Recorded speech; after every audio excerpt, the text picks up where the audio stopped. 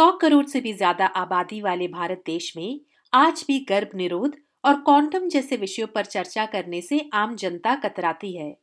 10 जून को रिलीज होने वाली फिल्म जनहित में जारी इसी सामाजिक मुद्दे पर केंद्रित है।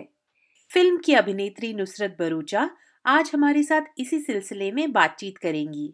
नुसरत जी, SBS हिंदी में आपका स्वागत है। तो अपने ऑस्ट्रेलियाई प्रशंसकों को इस फिल्म की मुख्य कहानी और संदेश के बारे में कुछ बताइए। सबसे पहले तो मैं आपको ये बताना चाहूंगी कि यार हमारे देश में कॉन्डम की बात करना, खरीदना, उसके बारे में किसी से भी चर्चा करना इज फ्राउंड अपॉन। कोई ओपनली उसके बारे में बात नहीं करना चाहता, कोई उसको इतनी ज्यादा इम्पोर्टेंस देना नहीं चाहता। एंड आई थिंक इसी वजह से ये फिल्म हमने बनाई कि आप सोचो एक लड़की एक छोटे शहर में जाके या बड़े शहर में भी आज भी एक कॉन्डम नहीं खरीद सकती बिकॉज उसको गलत नजर से देखा जाता है कि ये कॉन्डम क्यों खरीद रही है, क्यों खरीद रही है, मतलब अपने आप को सेव करने के लिए, प्रोटेक्शन के लिए खरीद रही है। तो ये कॉन्वर्सेशन होती नहीं है यहाँ, और इस वजह से हम ये फिल्म बनाना चाह रहे थे। एंड हमने इसको एक अच्छे से कॉमेडी वे में डालने की कोशिश इसलिए की है क्योंकि लोग ऐसी बातें को सीरियसली सुनना नहीं चाहते। लोग एक्चुअली हंसना चाहते हैं, लोग एक्चुअली एंटरटेन होना चाहते हैं। तो हमने कहा एंटरटेन करते करते हम आपसे कुछ बोल भी देते हैं। तो यही बात हम जनहित में जारी कर रहे हैं जी, तो भारत के कई हिस्सों में ये एक टैबू सब्जेक्ट है। ज्यादातर इसके बारे में लोग खुल के बात नहीं करते। तो आपके लिए इस तरीके का किरदार निभाना कितना चुनौतीपूर्ण रहा? बहुत चुनौतीपूर्ण है, बिकॉज पहले तो कोई आइडिया से कंफर्टेबल ही नहीं होता है। मतलब मैं जब चंदेरी की गलियों में खड़े होकर कॉन्डम का प्रचार कर रही थी तो मुझे जिस नजरों से देख रहे थे मुझे लगा मैंने किसी का खून कर दिया और मुझे ऐसे धरती फट के अंदर घुस जाना चाहिए। एंड मुझे बहुत इंटरव्यूज में सवाल पूछते, इतना बोल्ड सब्जेक्ट। मैंने कहा हाँ, ये थॉट के एक लड़की खड़े होके कॉन्डम मांगेगी, खरीदेगी, रखेगी और आपके पति अपने बॉयफ्रेंड को बोलेगी कि भाई कॉन्डम के बिना नहीं हो सकता है कुछ, अगर इसको आप बोल्ड मानते हो तो ठीक है। आई थिंक ये नॉर्मल होना चाहिए। ये फिल्म बन इस चक्कर में रही है ताकि ये जो जितनी भी लोग इसको बोल्ड कह रहे हैं ये इसको नॉर्मलाइज कर दे, इसको एक एक्सेप्टेड प्रैक्टिस होना चाहिए। तो मतलब हम सबका थॉट यही है। जी बिल्कुल, खासकर कि भारतीय महिलाओं के लिए ये विषय बहुत अहम है। तो फिल्म के निर्माताओं ने कहा है कि इस फिल्म का एक प्रमुख संदेश परिवार नियोजन यानी कि फैमिली प्लानिंग के बारे में है। तो कोविड महामारी के बाद भारत में जनसंख्या नियंत्रण का ये मुद्दा कितना महत्वपूर्ण है? बहुत महत्वपूर्ण है। एक्चुअली कोविड के चलते जो हमारे दुनिया में और पॉपुलेशन का बून आना है वो तो हमें पता चल ही गई कुछ टाइम में। But I think the fact that even before covid जो हमारी जनसंख्या थी वो अनरियल नंबर्स है यार। फॉर द फैक्ट कि हम जीते उतने से लैंड में है, रिसोर्सेज उतने ही है, धरती उतनी ही है, हम कितना सर्वाइव करेंगे, कितना सस्टेन करेंगे। और मतलब हमारे ना फिल्म में एक लाइन है जो बहुत सही है कि प्लानिंग के साथ दो बच्चे भी सही और बिना प्लानिंग एक भी गलत, which is very correct. You want to have two kids, you plan your life, you plan your family. So these are responsible decisions, choices which you should make. And there is a practicality of our world in which we live in today, which you cannot ignore anymore. पर क्या इस film में काम करने के दौरान आपको कोई हिचकिचाहट या संकोच हुआ था?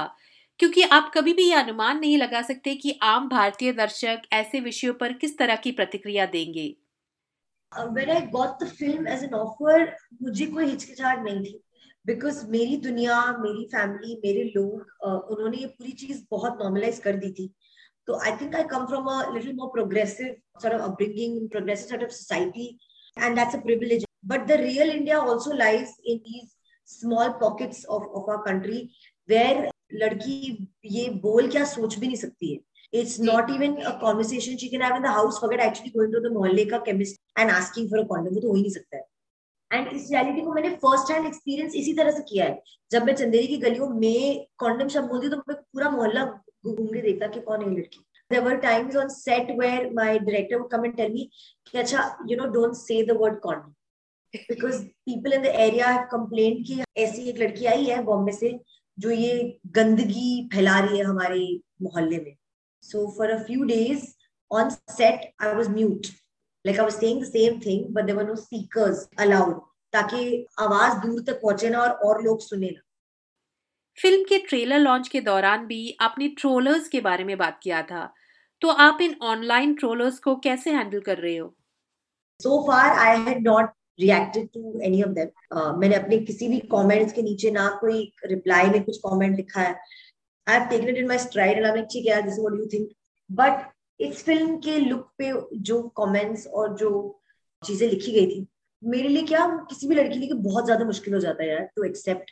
जी। And it affected my family and my world around also. So I said यार अब नजरअंदाज नहीं कर, अब इनको कॉल आउट करना है, इनको बताना है कि आप जो लिख रहे हो ना, जस्ट बिकॉज आपको रिटर्न में कुछ जवाब नहीं मिलता डजंट मीन आप जो बोल रहे हो वो सही है. कोई तो उठ के बोलेगा कि आप गलत बोल रहे हो, आप गलत सोच रहे हो. तो मैंने कर दिया. तो नुसरत जी, क्योंकि ये बहुत ही गंभीर विषय है, तो फिल्म के निर्देशक आम भारतीय दर्शकों से जुड़ने की कोशिश कैसे करते हैं? पहला स्टेज जो होता है फिल्म मेकिंग का, जो उसका आइडिएशन होता है, आइडिएशन लेवल में ही हमने ये कहा था कि हमें लोगों को एंटरटेन करना है, लोगों को हंसाना है. हम उसके एंड में कुछ अच्छा बोल के जा रहे हैं, बट हम वो अच्छी चीज बोलने के चक्कर में लोगों का इंटरेस्ट नहीं खोना चाहते. हम प्रवचन नहीं करना चाहते. कौन स्ट्रेस लेना चाहता है, कौन बैठ के ज्ञान लेना चाहता है. हम कोई मूवमेंट जारी नहीं कर रहे हैं, हम कोई आंदोलन नहीं कर रहे हैं. हमारा मेन एजेंडा ये है कि आप कुछ सीखे भी और खुश रह के इंटरटेन होके घर भी जाए. So the reason to do it with comedy, हम जी। अगर लोगों को हंसा सकते हैं तो हंसाते हंसाते उनको इम्पैक्ट भी करके जा सकते हैं. एंड वहां से फिल्म ने यही ऑब्वियस डायरेक्शन लिया. जी। तो व्यक्तिगत रूप से आपके फिल्म करियर के इस मोड़ पर जनहित में जारी का क्या महत्व है? Yeah, there are films that have changed my career at times. Like I didn't expect Chori to do what it did, but it changed it. अजीब दास्तान तो एक शॉर्ट फिल्म थी यार, इन एंथोलॉजी ऑफ 4 फिल्म्स. उससे बहुत कुछ चेंज हुआ. वो पेंडेमिक के टाइम पे रिलीज हुई, तो lot of people saw it and it became like the top of the town suddenly. तो कौन सी फिल्म आपके लिए क्या कर जाए, ये मुझे तो नहीं पता है. कोई एक फिल्म जब आती है, नरेट होती है, तो मैं ऑडियंस पॉइंट ऑफ व्यू से सोचती हूँ कि क्या मैं एज एन ऑडियंस इस फिल्म को देखना चाहती हूँ. तो क्या ये टॉपिक और स्टोरी इतनी इंगेजिंग है कि मैं खुद टिकट खरीद के फिल्म देखने जाऊं. अगर वो जवाब मेरे लिए हाँ में आता है और मुझे मजा आता है फिल्म पढ़ के देख के, तो मैं फिल्म कर देती. जी। तो नुसरत जी, आपकी आने वाली फिल्में किन विषयों पर केंद्रित होंगी? मैं राम सेतु में देखूंगी अगले, जो रिलीज होगी दिस ईयर समटाइम. उसके बाद मैं देखूंगी सेल्फी में. दोनों फिल्म अक्षय सर के साथ है. दोनों फिल्म बहुत अलग है. उसके साथ साथ I just finish another film right now which is also a very important subject matter that's blatantly right there in our society and our world. तो है कुछ 3-4 अलग चीजें हैं. I hope people like it. तो नुसरत जी, जाते जाते आप अपने ऑस्ट्रेलियाई फैंस के लिए कोई संदेश देना चाहोगे? So my brother, my bhabhi and my niece live in Australia. They live in Sydney. And I visited them 2019, I think March. I have had the best time I could ever have. I have gone to all your beaches, your Bondi, your rock pools. वो metro में travel करना, उस app से track करना कौन सी train कब आ रही है, कहाँ जा रही है. मैंने ढेर सारी शॉपिंग की है मॉल्स में जाके. We walked on Sydney harbors and I went skydiving as well. I love Australia. Borders बंद थे अब तक, तो हम आ नहीं सकते थे. So I was just waiting कि वो खुले and I can travel back. और बस thank you for all the love. Thank you for watching and listening to this show and watching our films. So lots of love back to you in Australia.